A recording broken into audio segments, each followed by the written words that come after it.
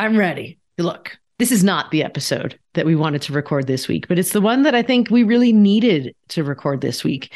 And you might be like, why? And I think the answer is because just as we're venturing down the rabbit hole of topics over the next few months, that is civic engagement and making a difference now leading into 2024, we had a really blatant and scary and fearful number of reminders this weekend about why we all want you to know and do more differently. And that's because at the end of the day, people's lives are at stake.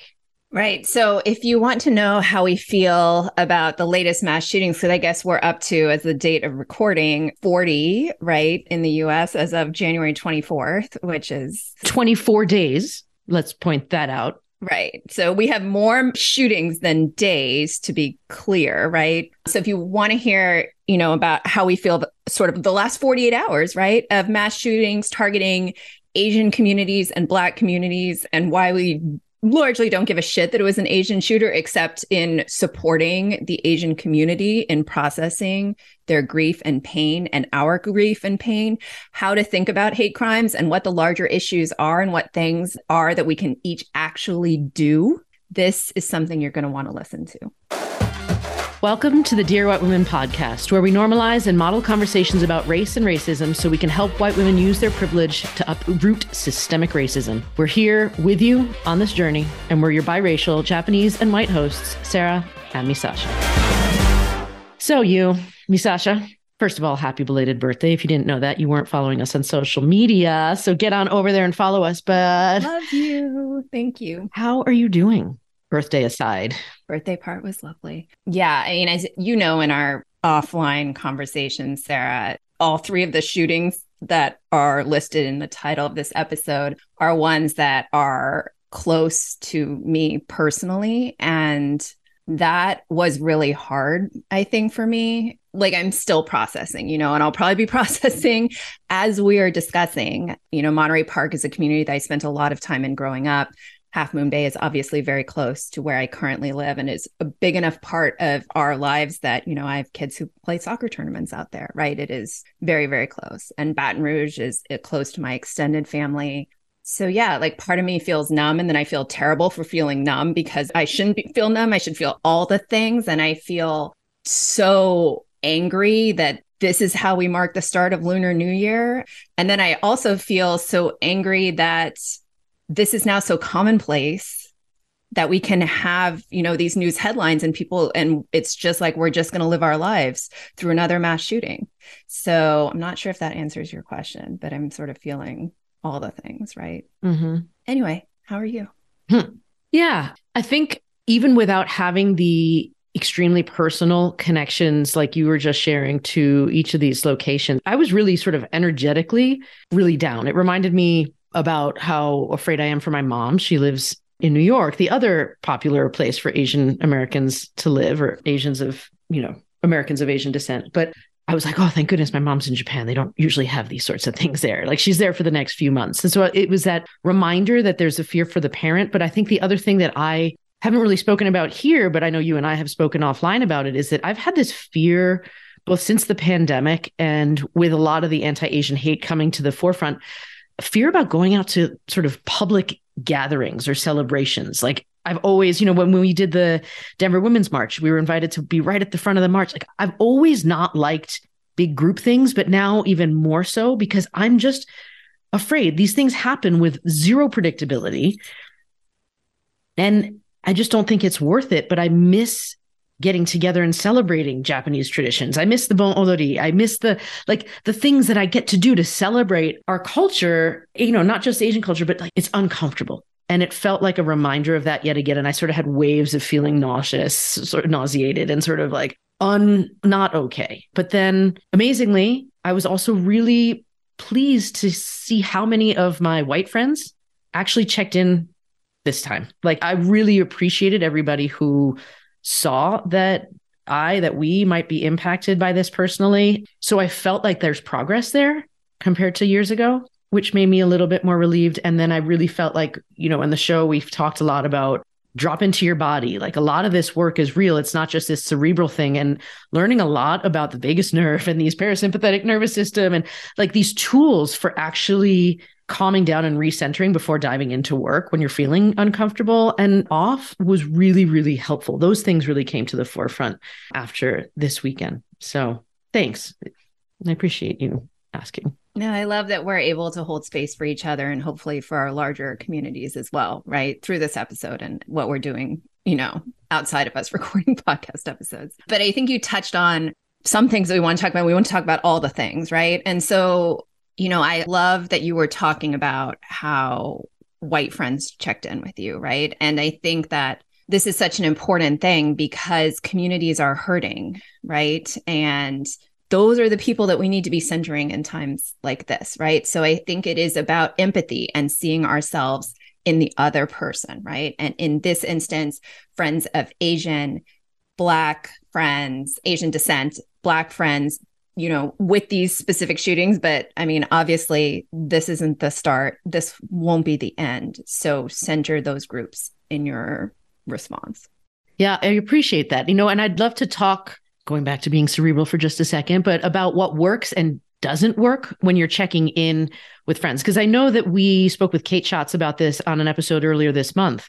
But for me, when those friends were checking in, they were really simple texts just saying like, how are you doing in the face of the shootings? And I appreciated that they thought to check in. But what other suggestions do we have for folks who are going to be checking in? Yeah, I think it really depends on your relationship, right, with the person. I think that we've talked about on this podcast, right, about how after the murder of George Floyd, suddenly, and I was just talking in a group about this recently, how several Black people in the aftermath of George Floyd's murder, suddenly all the texts were coming from people that they didn't have sort of a personal relationship with. And I think everyone responds differently, right? For me, I can tell when people are being authentic.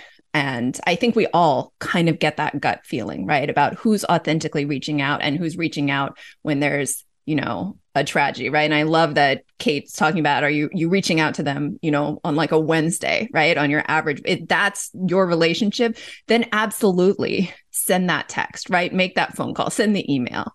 But also the individual that you're reaching out to is not the representative of that entire race or group or whatever category. And I don't think you're not entitled at that point to an explanation of why this happened or, what this community addressing at that point. I think you just want to show support, say you're there. How are you doing? Right. Such a simple question, but I think it conveys a lot more than that.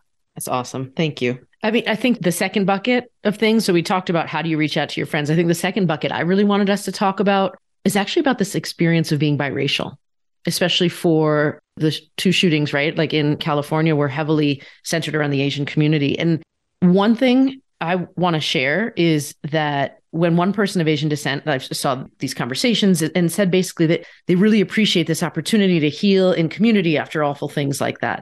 My instant reaction was twofold. One was like, I'm so happy and grateful that this Asian person has a place they can go to help facilitate healing because these events suck. And then at the same time, I felt this gut punch because I don't feel like I have that community. I do have my group of whatever we want to call ourselves, eclectic Asians, friends from high school who were like a combination of Korean, Chinese, Japanese national, Japanese, like very diverse group of Asian folks who, multiple decades later can still be with each other across the internet. I mean, we live across the world right now, so we can connect online, but that's about it. Aside from that, I've really felt repeatedly unwelcome in Asian spaces being biracial. So how has that shifted for you over time, or has that shifted for you over time? It has. I mean, I think when I was a kid, it happened all the time. I'm curious if it happened to you too. Nowadays, I think it's somewhat shifted, right? I felt super welcome at a Japanese American Citizens League event I was part of in Denver. And I've met a great activist of Asian descent in Denver over happy hour. And they explicitly stated that they were creating spaces that welcome folks no matter how Asian they were, right? Like by blood. And that made me feel incredibly seen and safe. But I think it's also unpredictable because there's also been other groups that I don't feel welcome in. And so it's almost like it's not worth it for me to try because I don't know if this group is going to be welcoming or not. And then I'd rather just maybe speak to you or, speak to my old school friends. And I don't have that community. I felt like I missed out. But so what is that like for you? I think we had similar experiences growing up. I feel like I talk about a lot when there is, trying to navigate your way when you're constantly being told you're not enough of whatever, right? And being told a lot in Asian spaces, right? Like not necessarily with words, but with actions or gestures or how people include you or don't. That vibe, it's the knowing vibe. Yes, like you're not Asian enough, right? And so it's interesting that, we're talking about this right now because right before we're recording this, I had seen on social media this sort of space for holding space for grief and trauma and sort of community, right, for Asians. And it was very specific that it's Asians only, no allies, welcome in this space. And then there's this asterisk that says like people of mixed race, mixed Asian race, welcome too.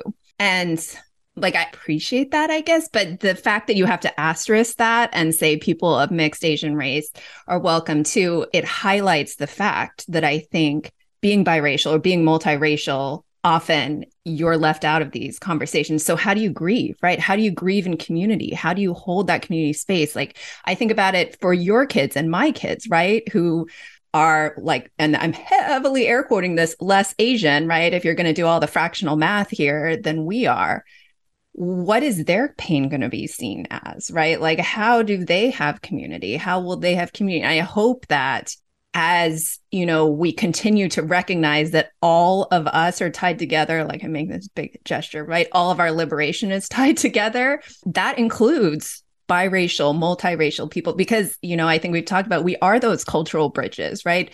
Well, it doesn't make me any less Japanese in a lot of ways. And so like you, I think I felt the most welcome in Japanese spaces, to be perfectly honest. And I'm talking about Japanese spaces in the US. I'm not the Japanese space in Japan. It's a whole other conversation. Yes. Completely different. But I think when I get into larger, like Asian, umbrella Asian spaces, that's where I start to really be questioned. And, and so I honestly think about, is this space going to be more or less traumatic for me to go in to try and address my own trauma, which is kind of a ridiculous consideration, but it's something I think about every time. Mm-hmm. It's a lot to have to layer, I think. Well, now that we were just talking about things that are slightly annoying, let's talk about stuff that was even more grating, right? Because I think the third bucket of things I really want us to all think about is that there was a lot, there was just a lot of layers to unpack. So what grated on you about the Monterey Park incident, aside from the fact that it's just awful? Yeah, I think I want to talk about this later because mass shootings, right, are a systemic problem that we have in our country, right? I do not think we can look at that in any other way.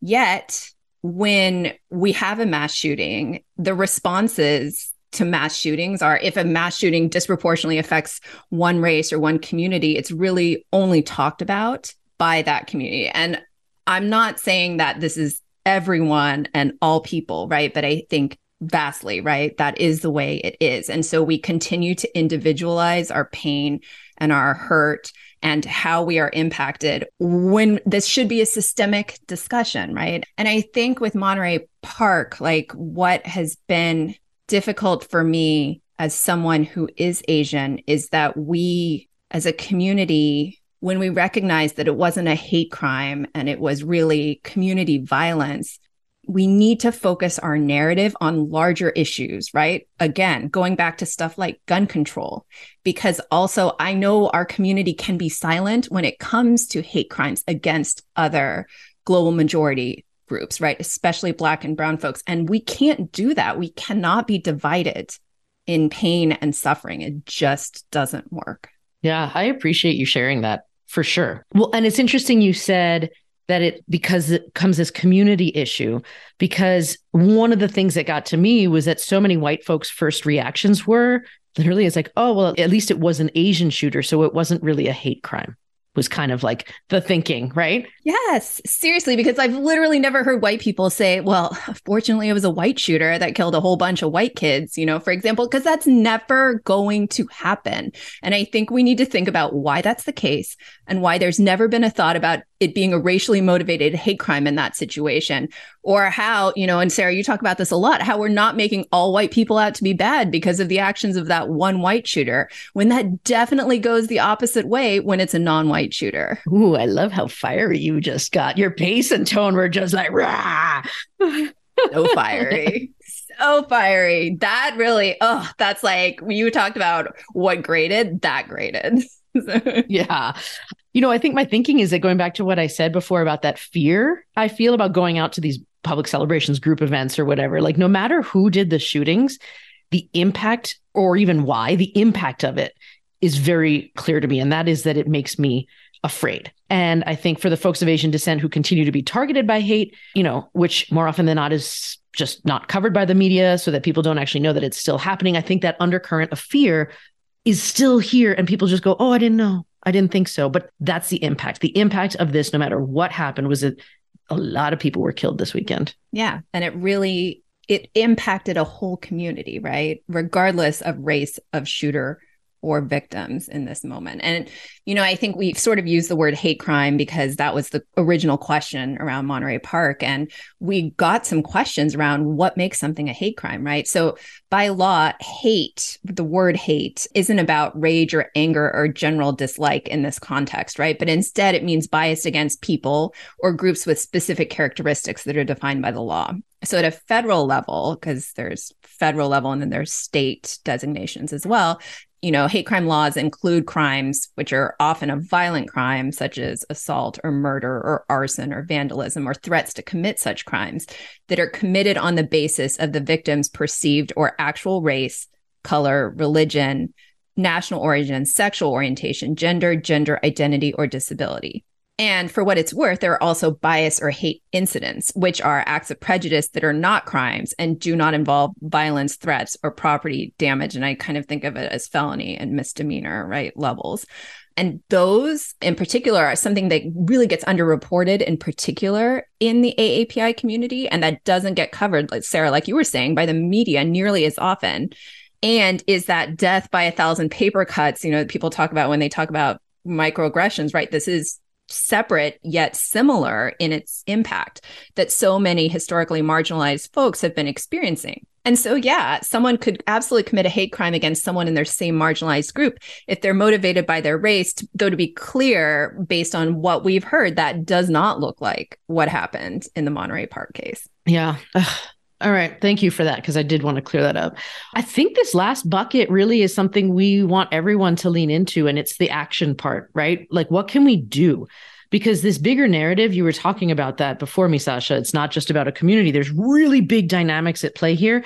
And that bigger narrative is the one where, just in line with our theme of civic engagement and Civics 101, these are the things that we can do to make a difference. So let's dive into that. Yeah. And I love that we're talking about this. So let's start with big picture, right? And we saw some great tips from Lily Jung, who's a DEI consultant and is she has a book and she writes some amazing stuff, especially on LinkedIn. So definitely give her a follow. But what she said was really important in this instance. And so she listed a couple of things to really think about.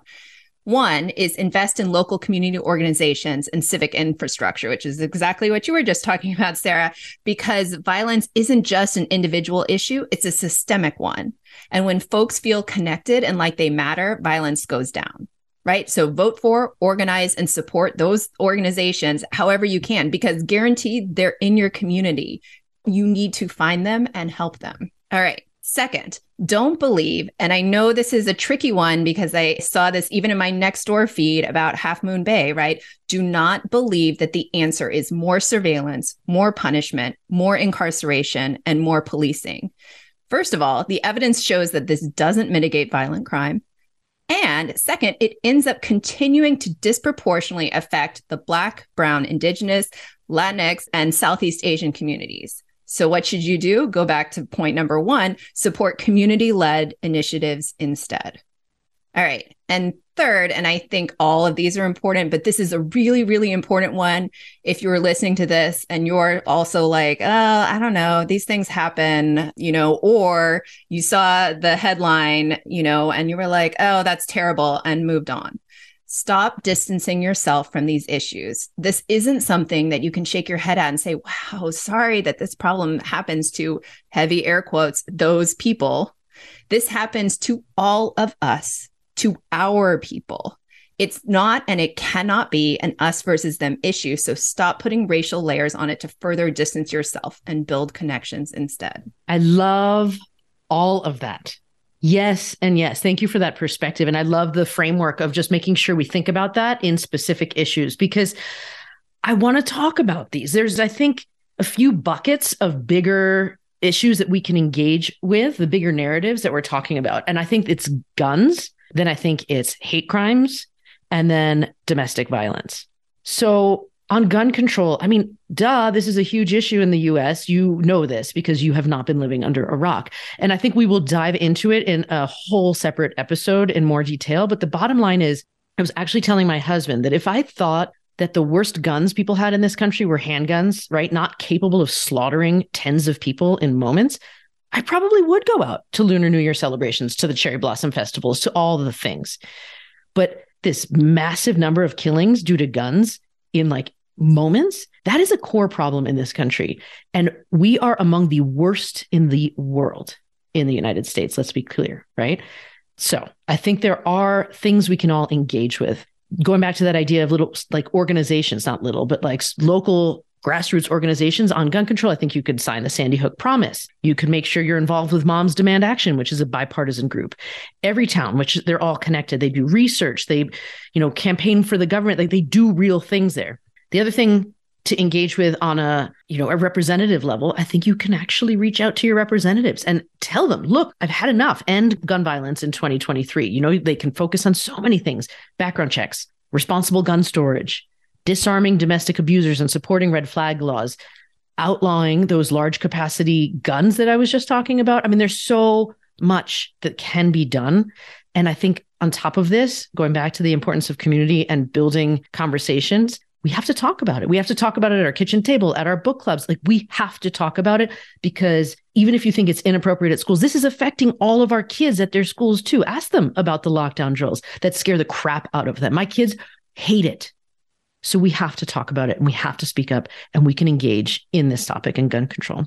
Yes. And I want to add two things to what you just said. First of all, if you listened to our Civics 101 episode last week, you know how to contact your representative, and you know that your representative can listen to you and take your ideas and make them into a bill. So this should be on everyone's high priority list to be talking to your representatives about, because two of these mass shootings that we're talking about are in California with very strict gun laws, and we are still dealing with this issue. So it's not enough. Okay. Second, I think that a lot of the discussion that I've seen today in the news and social media has been around mental health issues as well. And I want to emphasize this. If we had better gun control laws in this country, we wouldn't have guns, like you were saying, Sarah, especially like semi-automatic rifles and assault weapons, right? Be the last resort. It wouldn't have to be this combo discussion about mental health plus guns. It would be mental health treatment, period. And that's what we should be focusing on. So we need to remove the barriers to having this really important conversation. And those barriers are assault rifles, right? And the fact that we still, 10 years after Sandy Hook, right, still have not done anything. And that is terrifying. Okay, so switching gears from gun control to hate crimes, right? Because the Southern Poverty SPCL and the Justice Department both have great resources for this. So please go to their websites, right? We are huge supporters of both. And let's just go through a couple of steps, right, related to hate crimes. Of course, if you witness a hate crime, and remember what we talked about war hate crimes just, 5 minutes prior, report it to the local police immediately and follow up with a call to the FBI, either online or at your local office. You don't want to wait. You want to do this immediately. And take seriously the smallest signs of hate, right? Starting with small slurs in your immediate circles. Speak up and interrupt, because it's that interrupt, right, that will change behavior, hopefully, right? Teach acceptance young. Make sure your children and the young people in your lives are exposed to and understand that they are just one of 8 billion people on this planet, and that we are all human, and that we are more similar than we are not alike. All right.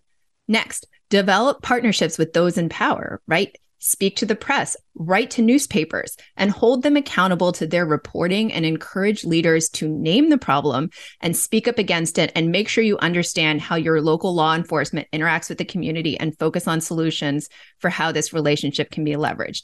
I don't know about you, but in these last 48 hours, I have gotten a ton of emails from various organizations talking about gun control, signing petitions, ways in which you can get involved. Do not delete those. Read them. Pick one. Take some action. Okay, let's start there. And, this dovetails right into doing things yourselves, right? Sign those petitions. Lend your skills to vigils and rallies. Roll up your sleeves and get involved with your community members and repair hate-fueled vandalism, because it happens in all communities. It happens in ours, in the Bay Area. I know, the home of the liberal progressive. It still happens, right?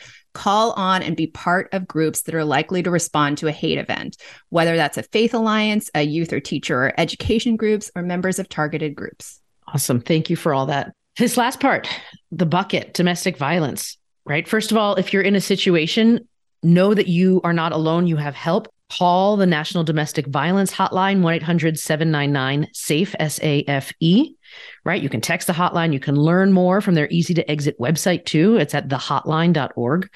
So I think it's important for you to know that there are resources out there, because more than 1/3 of women, listen to that, and 1 in 12 men have experienced intimate partner violence in their lifetime. So don't ignore it if you think you're seeing something. Be available to help, be ready to listen and believe the person, along with having the number for your local shelter in your phone, right? Like, be that person who can support somebody else. I think also along with that is getting the word out that domestic violence is a real problem. You can talk about it at the workplace, in fairs and faith groups, wherever, at local organizations. I also think this next one we talk about so much.